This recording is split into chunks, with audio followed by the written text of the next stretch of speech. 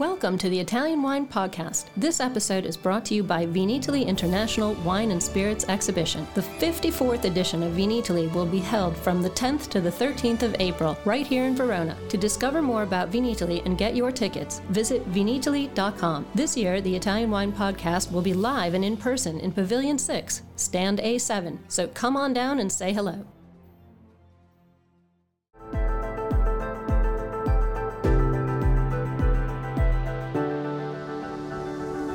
Welcome to the Italian Wine Podcast. I'm Cynthia Chaplin, and this is Voices. Every Wednesday, I will be sharing conversations with international wine industry professionals, discussing issues in diversity, equity, and inclusion through their personal experiences working in the field of wine. If you enjoy the show, please subscribe and rate our show wherever you get your pods.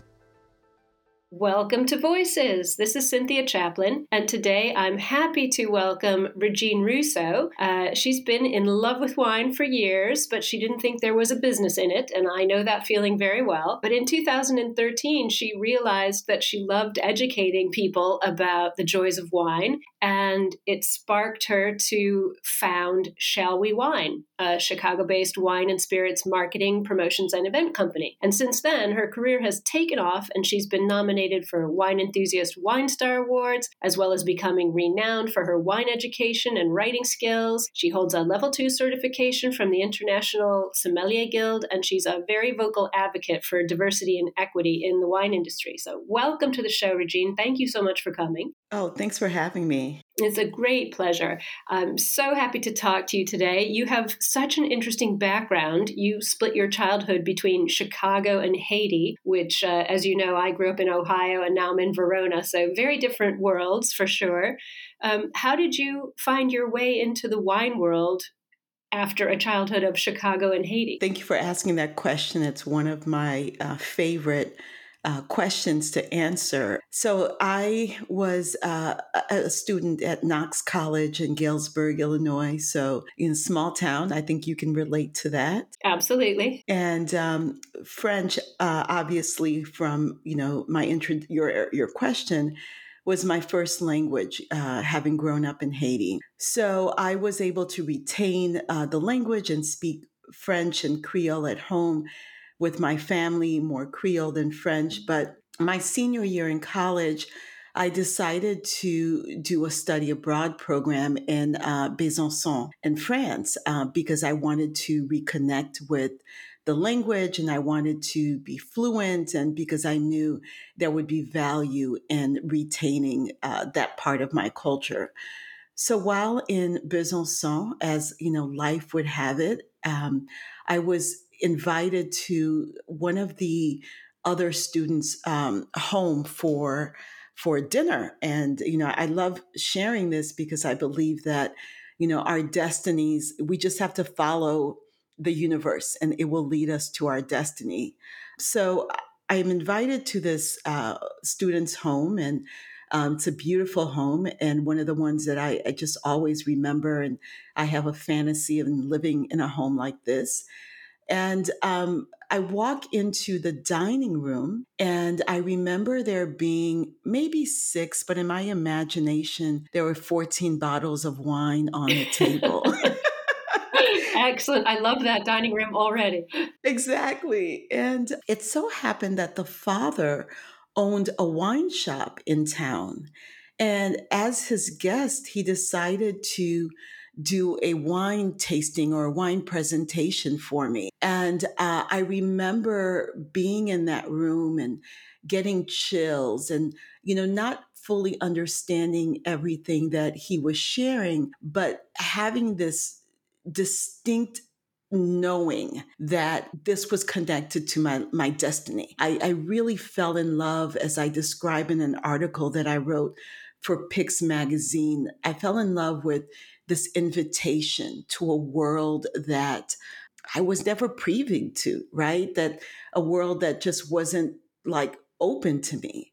And that was it. In that moment, I knew that wine would be a part of my life. I didn't know how, but I knew that whatever he was introducing me to, I would feel connected to for the rest of my life. That's such a warm story. I think that really resonates with a lot of people in the wine industry, finding something magical in that one particular first glass of wine kind of a thing. I love that it happened for you in France, which is even better. Absolutely. But it's interesting about saying that, the door wasn't really open to you in wine before that. And I know that you've said from a young age you noticed the exclusivity within the industry. The wine world presents often, even nowadays, as white and rich and male. And I just wonder how you got your head around this obstacle to your success, because you obviously fell in love with wine that day. And then what happened? Well, so I want to answer the question in two ways. I have always been an outsider in the United States because I grew up, although I was born in Chicago, I grew up in Haiti. So when I came home, I had a strong accent. I had, there were just some cultural nuances that I couldn't connect to or didn't understand because, my formative years were spent in another country. So that is a superpower, right? Because knowing that I didn't quite fit in and knowing that I wasn't expected to fit in, I had to learn other ways of navigating in American culture. So when I started my career, I already knew how to make room for myself, right? And we're talking about the wine industry, but this is fact in every industry or most industries for people of color. It's not just, it's not just wine. So I guess to answer your question, I have to say that by the time I joined the wine world, I already learned what I needed to do in order to succeed, what I needed to do in order to get people's attention because they didn't expect to see me. So, that was true when I was in pharmaceutical sales, when I was in litigation consulting. No one expected to see me. Does that answer your question? It does. It's so interesting. The concept of I didn't fit in is one thing, but the concept of I wasn't expected to fit in, I think, is very interesting. That no one expected to see you, that you weren't expected to be in that space. I think that's a far more interesting conversation to look at. I mean, we all know there need to be more black and brown stakeholders and mentors in the wine sector, but I think this is sort of starting to touch on other areas. You've said there needs to be more active anti-racism. And I think that concept of I wasn't even expected to be there, it has a lot to do with that, racist attitude that unfortunately has been part of the wine sector. Thank goodness we live in an era where we're starting to see that change. And I hope it will continue to change. But we know already that, in the US in particular, white-owned small businesses are twice as likely to receive bank financing compared to Black-owned small businesses. Only 2% of wine industry members, identify as Black. How has this played out in your career? Where do you see that kind of exclusion in our wine sector? What strategies do you think you used to combat it? And how would you advise people who want to come into the industry to, manage to smash these obstacles? It's not a matter of handling them. It's a matter of getting rid of them, really, I think. Yeah, I wish I had, I wish I had an answer because this is something that I think about. Let me say this. I think my advice would be you have to see yourself in that position, right? You have to understand that as if you are a person of color, and you're trying to create space for yourself in the wine industry or any industry, number one, you have to wrap your mind around the fact that you belong and that you can make a space for yourself. Now, on a daily basis, and it's really important for me to say this is beyond wine. This is an issue with with our country and with our world, right? True, absolutely. Yeah, because if I say to someone, close your eyes and describe a sommelier, and there's going to be a very specific person that is described, and that person will rarely look like me, right? So, in order for me to become the professional that I want to be, to grow the business that I want to grow, it has to start with my own mindset and my own belief that I belong. And I have to, on a daily basis, create practices that allow me to see myself there, right? So that is such an interesting concept that it starts with you. I don't think a lot of people look at it that way, Regina. I think that's really refreshing that your own image and your own mind of your self belonging has to come first. I think that's a really important way to look at it. What was your first job in the wine sector? My first job, well, I was a server, so that is definitely a part of it. The best wine professionals start off that way, don't we all? Exactly. But it was with a small importer called Direct Import Wine Company. They're no longer around, but I was so fortunate because I got to sell some beautiful wines, Bollinger, Pine Ridge, Schaefer, at a very young age. So that was the first job I had. A good one, for sure. And yes, for sure. And definitely, well, the great thing is that job, I'm getting the feeling that job encouraged you to stay in the sector and to establish your space there. Actually, it didn't, to be honest with you. I was in my early 20s and I was in the industry for about, I'd say 2.5, 3 years. And then I left and went into pharmaceutical sales. Because at that time, I don't know what the salaries are. To be quite honest with you, it wasn't really lucrative for me. I know. Is anything in the wine industry really lucrative for anyone? That's a question that I wonder about quite a lot. Exactly. So I didn't stay around long. I chased the money, but the truth is, my heart was in the wine industry, and I knew I would always come back. I didn't know how I was going to get back, but I knew I would get back. Great. Well, it's interesting because you went from one industry that's pretty tough on young women to another one. Pharmaceuticals is, especially at the time when you were getting into it, is not exactly welcoming to young women either. So you had the whole double whammy of misogyny and racism hindering you. I've been in the wine industry for about 20 years, and definitely women were being challenged as not belonging when I started, and even still now sometimes. How do you feel our industry is doing now compared to when you started out? Well, I know this is not the popular answer. I just want to go back. You talk about the hindrance of being African American and being woman. I'm not hindered by it. I think society is hindered by it. That is such a good point, and I think that's important to hear. Yeah, I mean, who I am is an asset. All of it, the good, the bad, the hard, the easy, that's all an asset. And I've always believed that. So, if the people that I'm working with don't see it, shame on them, because people like me are here to add something. So the ones who get it, they benefit from it. The ones who don't get it, they lose out. That is really what I think. And I do think that our industry, to answer your question, we're getting better because there are more people who feel empowered to speak. And it's coming from different sides.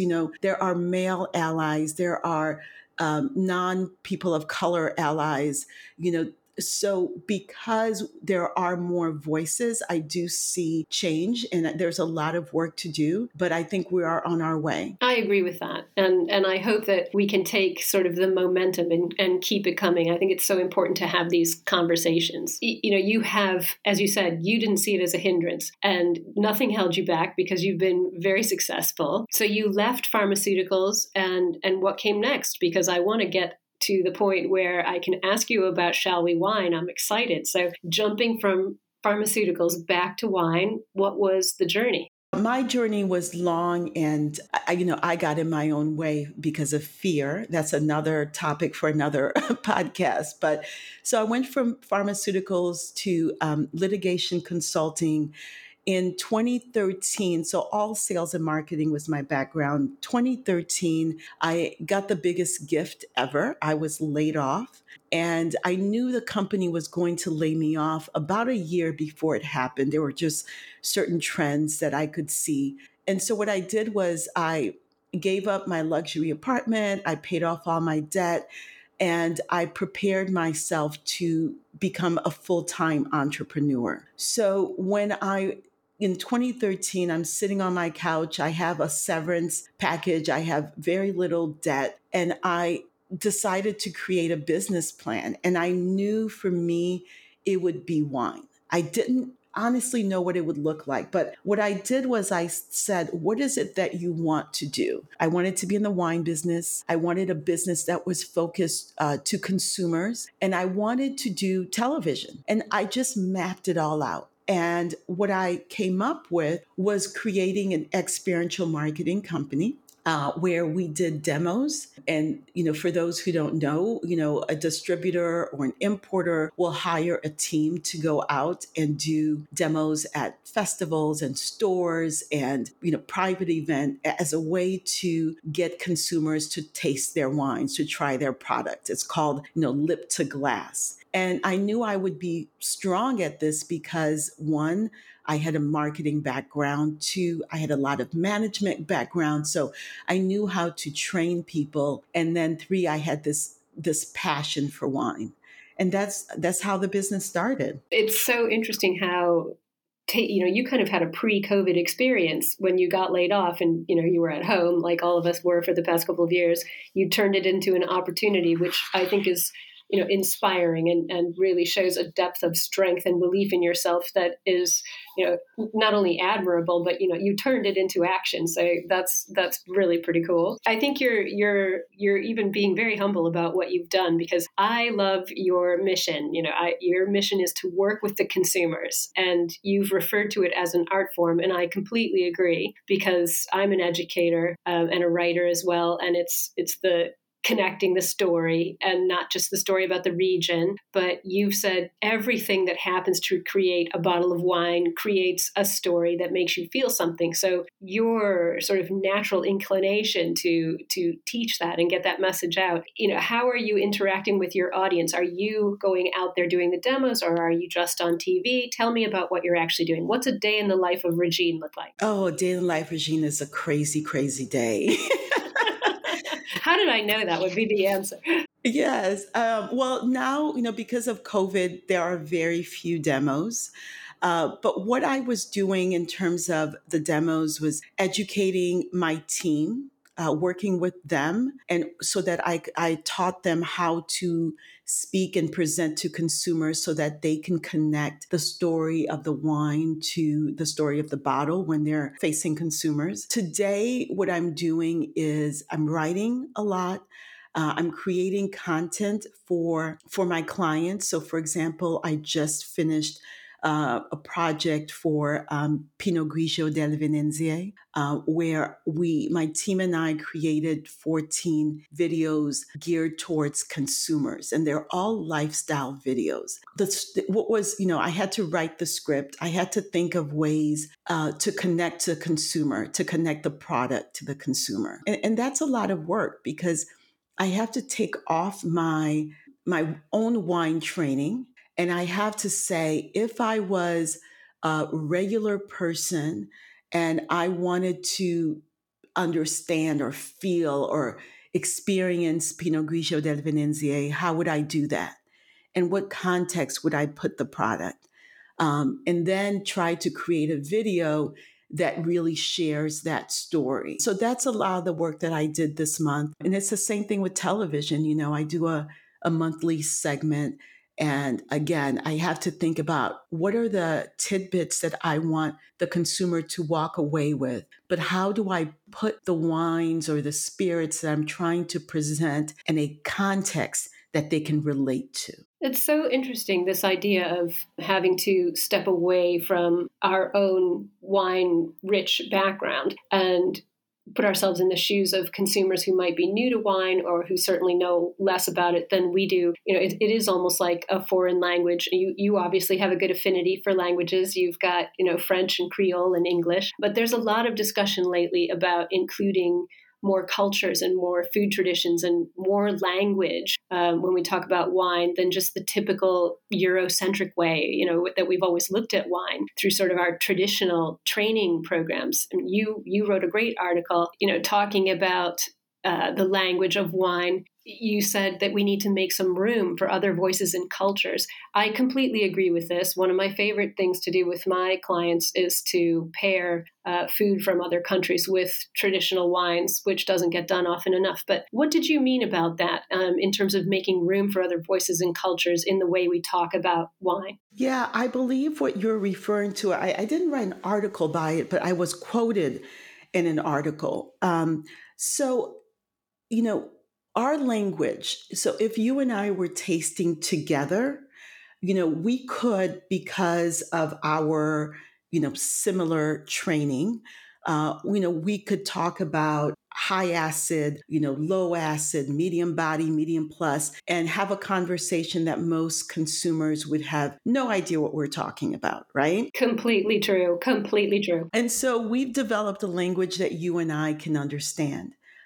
I believe that when we are trying to include consumers into the conversation, we should broaden our vocabulary, and we can use things that are accessible to us. For example, poetry, music,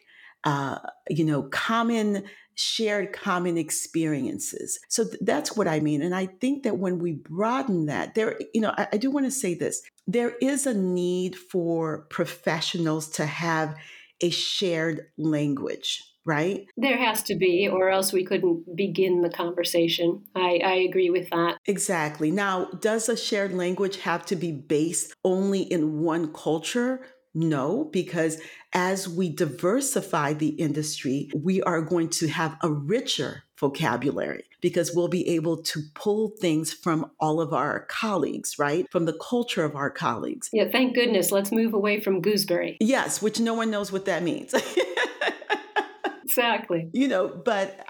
So the point is that I think that we have to use everything that's accessible to us because that's what wine gives us. I tasted a Champagne Lanson. It was their, oh my goodness, I believe it was 2007 Clos. And I was completely blown away because this wine made me feel, when you're right about to cry, Mm-hmm. and the way that your body, the way that your body changes when you're going to cry, the tears are coming.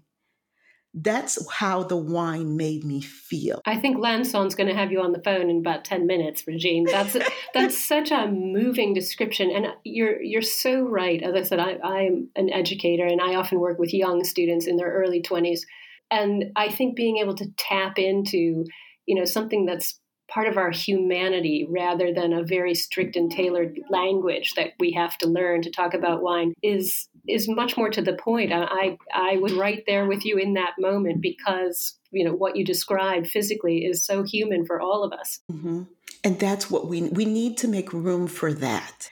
In this industry, we need to make room, and it's okay for me to describe the wine in that way. And it's okay for me not, I can still be a wine professional and talk about wine in that way. Absolutely. Absolutely. Someone else can be a professional and talk about the structure of the champagne and talk about, the terroir. And it's okay. There's room for all of us. And I think it adds layers to our ability to communicate. The fact that you have the traditional structured background, but you have connected it to your humanity. I think that that gives more of a depth to your ability to communicate that wine. So I love where you're going with this. And I know that you are also an author. You've got a book called Searching for Cloves and Lilies, the wine edition. And I know it started out originally as your own book of poetry, and then you paired the poems with wine. So I want to know how on earth this came about and how you did this, because I see where you're going with, your humanity and your emotional side and connecting it with wine. So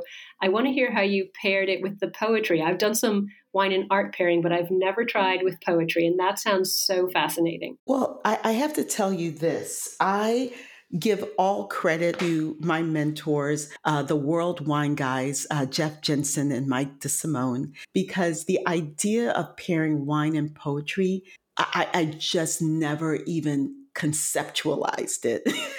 I didn't either until I read about this. Yeah, I had a conversation with them and shared my ambitions, very early on. I think it was 2016 when I met them, and I just told them, this is what I want to do, and I want to be on TV, and I want to share wine with the consumers, and they encouraged me to write a book, and I said, "There's no way." Being a writer is one of the most frightening things that I have ever done. And I told them, I said, I have a book, and it was so emotional. It was just, I just never want to do that again. And they asked me about the book, and I told them that it was a book of poetry. And right away they said, well, how about pairing poetry and wine? And it was again like that moment in Besançon where I was in a space where I knew my life had changed because I knew I was going to do this. Yeah, no matter how daunting, the idea was going to stick with you. And it was daunting. It took a year, even though the poems were written, it took a year. And I remember sending my first rewrites to them, and they said, you're on your way, but not quite. And they were so encouraging. And when I sent the last one, and they were like, you got something here. And, they did not edit the book, but they were very encouraging and, saying, keep going, keep going. And it was great. So how I did it was I connected the story of the wine to the story of the poem, just like I described, the Lanson Clos and how it had this emotional effect on me. I used the emotion from the wines or from the poetry to make a connection. I've got to ask you, where does one get one's hands on this book? Can I get it on Amazon? Where do we find it? Yes. It is available on Amazon, and I've had a few friends order it. They're in Switzerland, and Amazon was able to deliver it to them. So for everyone listening, yes, please pick it up on Amazon. Fantastic. Well, I'm going to do that, and I shall let you know how Amazon in Italy does.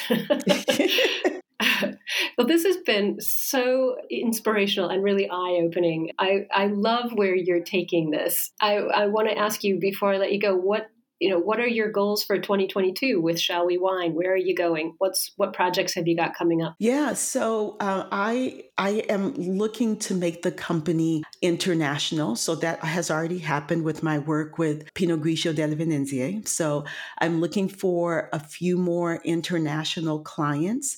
I would like to do more television segments. And when the world opens up and allows us to again, I do want to get back to experiential marketing. So for me, this year during COVID is about more international clients and creating content for them. I am working on my next book. It is not a wine book, but we'll continue to write and be here for consumers who want to be a part of our world. Fantastic. Well, as this is the Italian Wine Podcast, I have got to ask, what is your favorite Italian wine, and when would you crack open a bottle of that? So that's a tough question. It always is. It's a tough one for me, so I love asking it of other people. It's so hard. So I'm going to say it's Italian whites. I'm actually writing an article on Italian whites because I'm just like, oh my God, people need to be drinking more Italian white wines. So completely, I'm obsessed. Yeah, today I'm going to say, okay, I have to say Pinot Grigio del Venenzie because I drank like 6 bottles in the last 2 weeks. But I'm going to say, sounds good. yes, I'm going to go with Soave. I'm a huge fan of Soave, and I just want more people to understand how delicious these wines are. Well, that's made my day because I actually live in the Soave denomination. So Soaves are some of my favorite wines at the moment. I'm enjoying having them right on my doorstep. So that's amazing. I'm so happy to hear that. And I'm really happy that you came on the show today. And thank you for being so open with us about all of the really personal stuff you're doing in your wine career. It's great to hear you. And I'm really happy to have had this time to chat with you. Thank you. Thank you. Thanks for listening to this episode of the Italian Wine Podcast, brought to you by Vinitaly International Wine and Spirits Exhibition, the biggest drinks trade fair in the world. For more information about Vinitaly and tickets, visit vinitaly.com. And remember to subscribe to Italian Wine Podcast and catch us on SoundCloud, Spotify, and wherever you get your pods. You can also find us at italianwinepodcast.com.